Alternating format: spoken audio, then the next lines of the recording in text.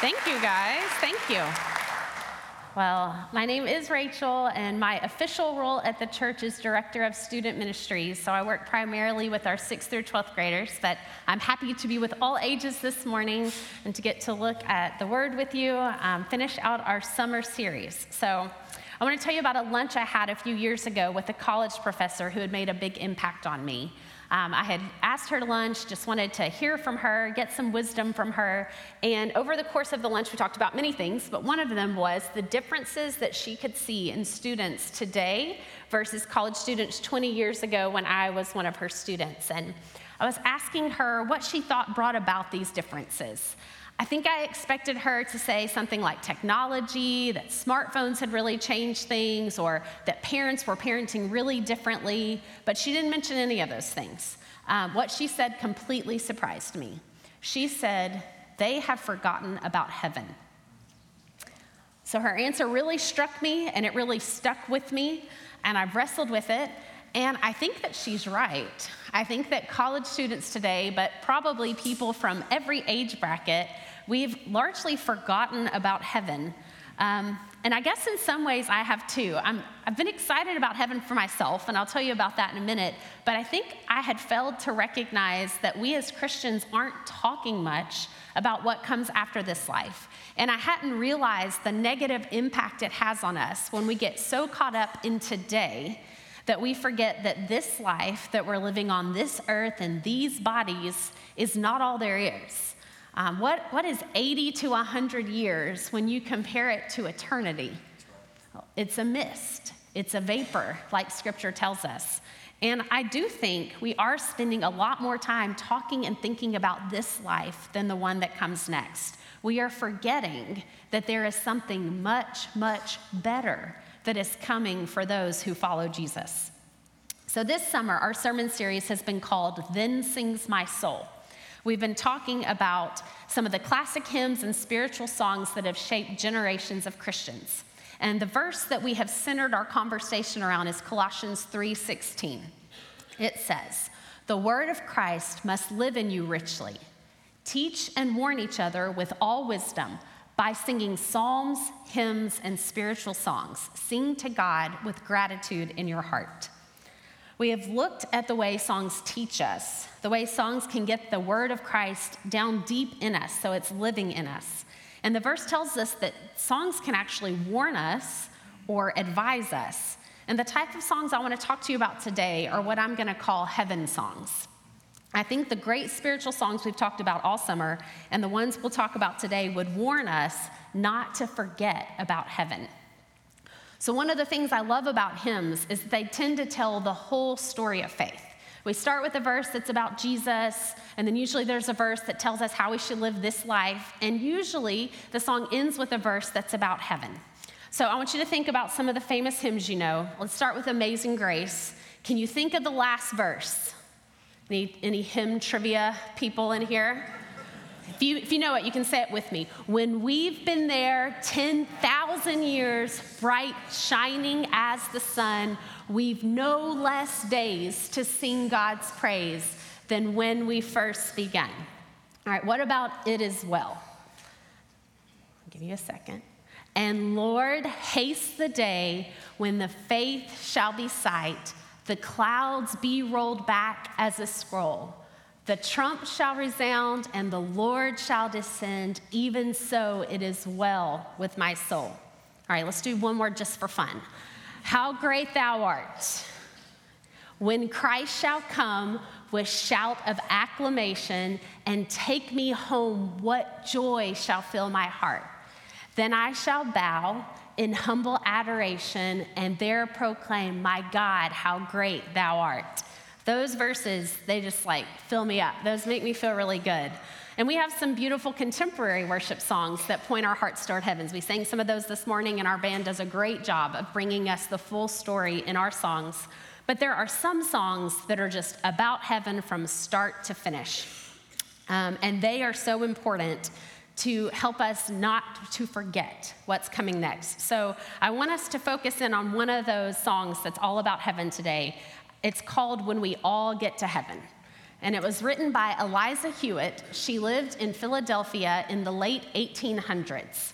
She was a public school teacher, and she also taught Sunday school in her church. She actually was the Sunday school superintendent, and I don't know what that means, but it sounds very important. So I think we should be very impressed with her. She wrote dozens of hymns that are familiar today, but over the course of her life, she wrote thousands of hymns. And she wrote hymns because she used them to supplement her teaching. She knew that songs and hymns have this way of getting down deep in us, so we carry it around with us, like our scripture says. So I've tried to use this approach in my teaching as well. This summer, I spent 2 weeks at church camp. The first week was with middle schoolers at a camp called Mix. The second week was with our high schoolers at a camp called Move. And the central verse for both weeks was Galatians 2:20. That says, "I am crucified with Christ, nevertheless I live. Yet not I, but Christ lives in me.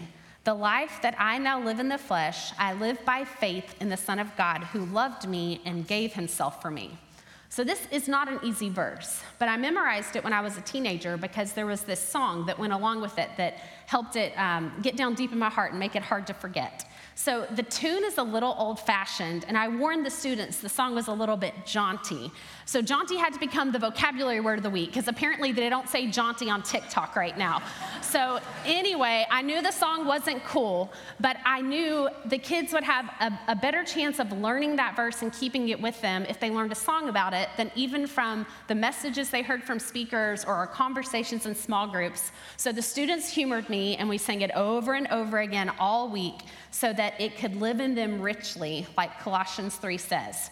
So I want you to imagine my joy last Sunday when Pastor Mark is speaking and he throws Galatians 2:20 up on the screen, and I see multiple pairs of students' eyes cut over to me. They remembered, and one of them leaned over and sang it to her dad mid-service. So I knew this had worked, So I'm hoping that Eliza's teaching method will work for us today.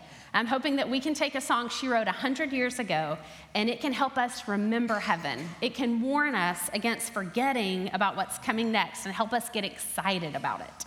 So I told you that I am personally excited about heaven, and my kids have interpreted my excitement as a weak will to live at times. They get alarmed if we're watching a zombie apocalypse type of movie, and I just say, I'll let the zombies get me and go be with Jesus. Like, that's a lot of effort to stay alive. So, I don't like that. And then if I see the end of the world type things where you've got to have a 6-month supply of canned goods and water built up, I'm like, I don't need the extra 6 months, So this scares my kids, but I promise you, it's not a weak will to live. I just believe what the people who've had a glimpse of heaven have to say about it. So there's at least 2 people in Scripture that had a vision of heaven. One of those is Jesus' disciple John, and he wrote the book of Revelation after this vision, describing for us what he saw when he saw the new heaven and the new earth. And he did the best job a human can do in taking something pretty hard to describe and putting it into words. So we'll read some of those words today. But what I want to look at right now is his response. He saw this vision and he said, "Come, Lord Jesus." He saw what was coming and he said, "I'm ready. Let's start living this eternity right now. It looks really good to me." Another follower of Jesus who had a vision of heaven was Paul. And Paul didn't get the same permission that John did to share all of the details, so we don't have a book like Revelation that Paul wrote. But we do have from Paul's other words the proof that he was eager to get there. Paul wrote in Philippians 1, "For to me, to live is Christ, and to die is gain. If I'm to go on living in the body, this will mean fruitful labor for me. Yet what shall I choose? I do not know. I am torn between the two. I desire to depart and be with Christ, which is better by far. But it's more necessary for you that I remain in the body." So Paul had a job that God had given him to do on earth, but he was torn because he wanted to depart and be with Jesus, because he said it was better by far. Not a little bit better, guys, better by far. He was ready to be there. But I think some of us have a hard time believing that heaven will be better than what we're experiencing right now. Every year, we take a group of students through the confirmation process, and that's a very intentional time of teaching the basics of the Christian faith. And we always talk about heaven during that process. And every year, multiple students tell me that the idea of eternity or heaven feels kind of frightening or weird to them. And I can understand that. Thinking about the concept of heaven can make your head hurt. I actually tell them, if your head doesn't hurt a little bit, you're probably not really thinking about it hard enough. So dig in. But even though it stretches the bounds of our human minds to think about eternity, we don't need to be afraid or think it's going to be boring or think it's not something we're looking forward to. If we let the word of Christ live in us richly, we meditate on what Scripture has to tell us about the new heaven and the new earth, and then we use our spiritual imaginations to picture ourselves there and this good thing that God has prepared for us, I think it's all really good news, and we're going to get excited about it. So today, I want us to look at the verses of when we all get to heaven and look at the biblical truths that Eliza Hewitt weaved into the song. And I think it's going to be good for us, help us remember the good thing God has prepared. So in the first verse, Eliza opens with, "Sing the wondrous love of Jesus. Sing his mercy and his grace. In the mansions bright and blessed, he'll prepare for us a place." So she starts with a promise straight from the mouth of Jesus in John 14. "Do not let your hearts be troubled. You believe in God, believe also in me. My Father's house has many rooms. If that were not so, would I have told you that I am going there to prepare a place for you? And if I go and prepare a place for you, I will come back and take you to be with me, that you also may be where I am." So let's start with how well Jesus knows us. He knows that when we start thinking about not being on this earth anymore and eternity, we can get nervous, but he says, "Do not let your hearts be troubled." And then he starts describing the place that he's going to prepare for us. My Father's house has many rooms. Or the version of the Bible that Eliza would have been reading in the 1800s would have probably said, "In my Father's house are many mansions. If it were not so, I would have told you. I go to prepare a place for you." One of the reasons we might fear heaven or think it would be boring is because we've been picturing heaven more like what cartoons and movies have told us it will be than what God has told us in his word. So, this is the image that I think we often get from contemporary culture, right? So it's kind of hard for us to get excited to be disembodied spirits floating around playing harps in the clouds. Nothing about this life has prepared us to want that, right? But I don't think that's the picture of heaven that God is giving us in his word. So we mistakenly imagine heaven as less real than this earth. But the new heaven and the new earth are every bit as real and physical as this world is. In fact, they are more real, which is kind of hard for us to comprehend. But there are multiple places in Scripture that describe what we have on earth as copies or shadows of the real thing in heaven. There's a verse in 1 Corinthians that says, "Now we see in a mirror dimly, but then we will see face to face." So heaven is not the shadow of earth. Earth is the shadow of heaven. The more real thing, the eternal thing, is what is coming next. And Jesus here is talking about houses and rooms, places we can live, things we can understand. Other verses describe heaven as a city, or a garden, or a kingdom, places where we eat and we drink and we have relationships with other people, things that we can understand and relate to. In his book, The Revelation Record, Dr. Henry Morris talks about this portion in Revelation where an angel gives the dimensions of the heavenly city to John. And Dr. Morris calculates them mathematically, and he says that the heavenly city stretches from Canada to Mexico and from the Atlantic Ocean to the Rockies. And here's where it gets very interesting. The dimensions say that the city is as tall as it is wide and long. So he calculates that there's enough room in the heavenly city for 20 billion residents to each have their own 75-acre cube, mansion, house, whatever you would want to call it. And there'd still be room left over for some public parks and some streets and buildings. So I think if we are supposed to take those measurements literally, the message is heaven is a really large place. And if we are meant to take those measurements figuratively, I think the figurative message would be heaven is a really large place. So any way you want to look at it, what God is preparing for us is real, it's large, he's making a place for all of us. So the Creator God who fashioned this gigantic earth, and he filled it with fascinating things like tropical rainforests and deserts and mountain ranges and prairies, and he fit some surprises in there like mountains on the ocean floor and caves with cathedral ceilings. So do we think when he reveals the new heaven and the new earth, it's going to be less impressive than what we already have? I don't think so. So Revelations, John describes the new heaven and the new earth like this. I saw the holy city, the new Jerusalem, coming down out of heaven from God, prepared as a bride, beautifully dressed for her husband. And I heard a loud voice from the throne saying, "Look, God's dwelling place is now among the people, and he will dwell with them. They will be his people, and God himself will be with them and be their God. He will wipe away every tear from their eyes. There will be no more death, or mourning, or crying, or pain, for the old order of things has passed away." He who was seated on the throne said, "I am making everything new." Then he said, "Write this down, for these words are trustworthy and true." So this scripture says that the new heaven and the new earth are being prepared as a bride. And there's no day that we take more care in our preparations and in our appearance than on our wedding day. So I know when God reveals the new heaven and the new earth, he will have taken that kind of care in preparing it for us. Jesus told his followers 2,000 years ago, "I go to prepare a place for you." And I'm really excited to see what he's been working on for the last 2 millennia, right? So in the second verse, Eliza changes gears a little bit, and she writes, "While we walk the pilgrim pathway, clouds will overspread the sky. But when traveling days are over, not a shadow, not a sigh."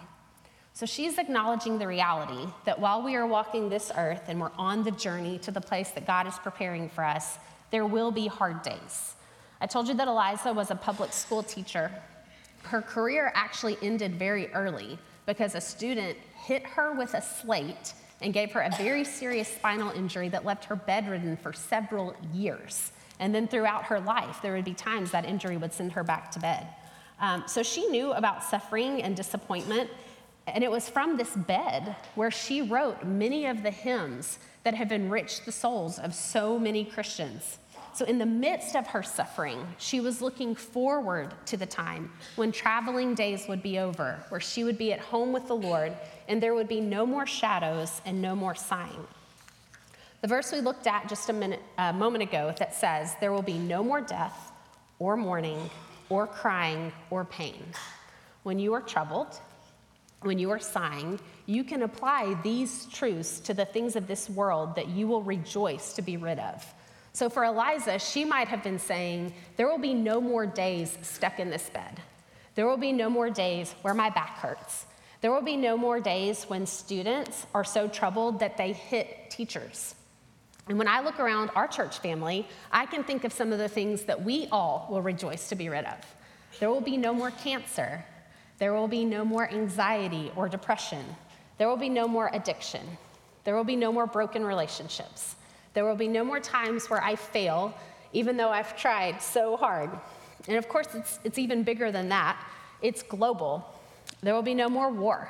There will be no more poverty. There will be no more hunger. There will be no more human trafficking. All of the ugly and broken things that wound the image of God in each of us, there will be no more of those things. God said, "I am making everything new." So I believe what is coming is similar to what we're experiencing now, but without the effects of sin. So at the very beginning of our story in Genesis 3, where we see sin enter the world, that's when a curse comes on people and it comes on the whole earth. Humans lose the Garden of Eden, the paradise where God walked with us, and the world worked as it was intended and designed to do. But John saw at the end of the story a new heaven and a new earth, and he tells the beautiful ending that God is writing to this story of the human existence, the way God will redeem all of the pain and all of the suffering. So in the very last chapter of the Bible, Revelations 22, this is what we hear. And there shall be no more curse, but the throne of God and of the Lamb shall be in it, the heavenly city, and his servants shall serve him. And they shall see his face, and his name shall be on their foreheads. And there shall be no night there, and they need no candle, neither light of the sun, for the Lord God giveth them light, and they shall reign forever and ever. This is the happy ending to our story that all of us long for. There will be no more curse.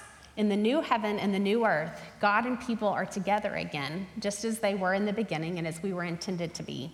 Jesus has taken care of the sin that was separating us from God, and we will reign forever and ever. That part of the verse shocks me. We, his servants, will reign with him forever and ever. So I want you to think about it. There's no more curse. We're with the one who loves us, who we love in return, and will reign forever and ever. This is the true, and they lived happily ever after that we have all been hoping for. It's coming. God wrote it. So this seems like a good place to stop a sermon, I know, but there's 2 more verses, so we're just going to keep rolling, okay? Verse 3 says, "Let us then be true and faithful, trusting, serving every day. Just one glimpse of him in glory will the toils of life repay." So if heaven is amazing and we're supposed to be excited about getting there, how should we live this time that we have on earth? Eliza says, knowing what is coming should cause us to be true and to be faithful to God. She says it should inspire us to trust God and serve God every day. She would never understand the concept of a Christian who is so heavenly minded, they're of no earthly good. Have you heard that phrase? That wouldn't make sense to her at all. She says our response to heaven and thinking about it should be our faithfulness to God that will result in this world being a better place that looks more like the one to come. So through the hardships that we might encounter in life, through the sacrifices we will choose to make as a response to our faith in God, even through our suffering, we would live like God asks us to, because just one glimpse of him in glory will the toils of life repay. I want you to look back to the verses we just read in Revelations 22. They're bolded in verse 4, it says, "And they shall see his face." If you heard Pastor Mark's sermon last week, he told us the story from Exodus where Moses asked God, "Can I see your glory? Show me your glory." And God told him, "No one can see my face and live." But all of that changes in eternity. It says we will see his face. Our wonderful, beautiful Savior, the one before whom every knee will feel compelled to bow when we behold him, we will see him. 1 Corinthians 13:12 says, "Now we see in a mirror dimly, but then we will see face to face. Now I know in part, then I shall know fully, even as I have been fully known." I don't think there will be anything more wonderful in eternity than knowing God fully as he fully knows us. We will have all of eternity to appreciate and marvel at the depths of his riches and his understanding and his love. Things that were beyond our comprehension on earth, he will reveal to us then. Romans 8:18 says, "For I consider the sufferings of this present time are not worthy to be compared with the glory which shall be revealed in us." So this is what Eliza is saying. Just one glimpse of Jesus will repay all the suffering that we have endured here on earth. For every time I've been sad, for every time you have been discouraged or alone or in pain, for every loss we have sustained, for every grief we've had to carry, for every tear that we have cried, we will see him, and we won't even be able to compare our hardships when we see the glory. I don't fully understand that, but I believe it, and I'm looking forward to it. So this brings me to the last verse. "Onward to the prize before us, soon his beauty we'll behold. Soon the pearly gates will open, we shall tread the streets of gold." We don't need to walk this earth forgetting about heaven. We need to press on towards the prize.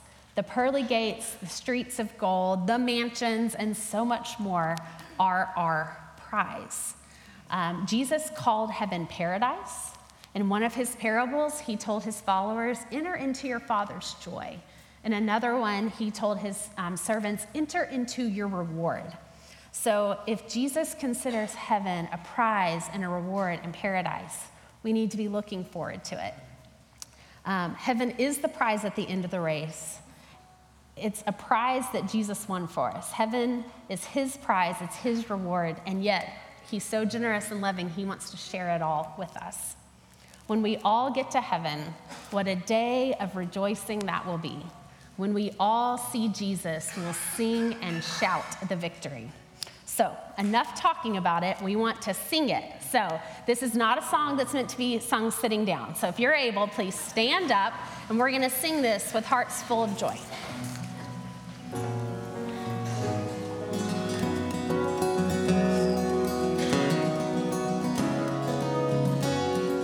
Sing the wondrous love of Jesus. Sing his mercy and his grace. In the mansions bright and blessed, he'll prepare for us a place when we all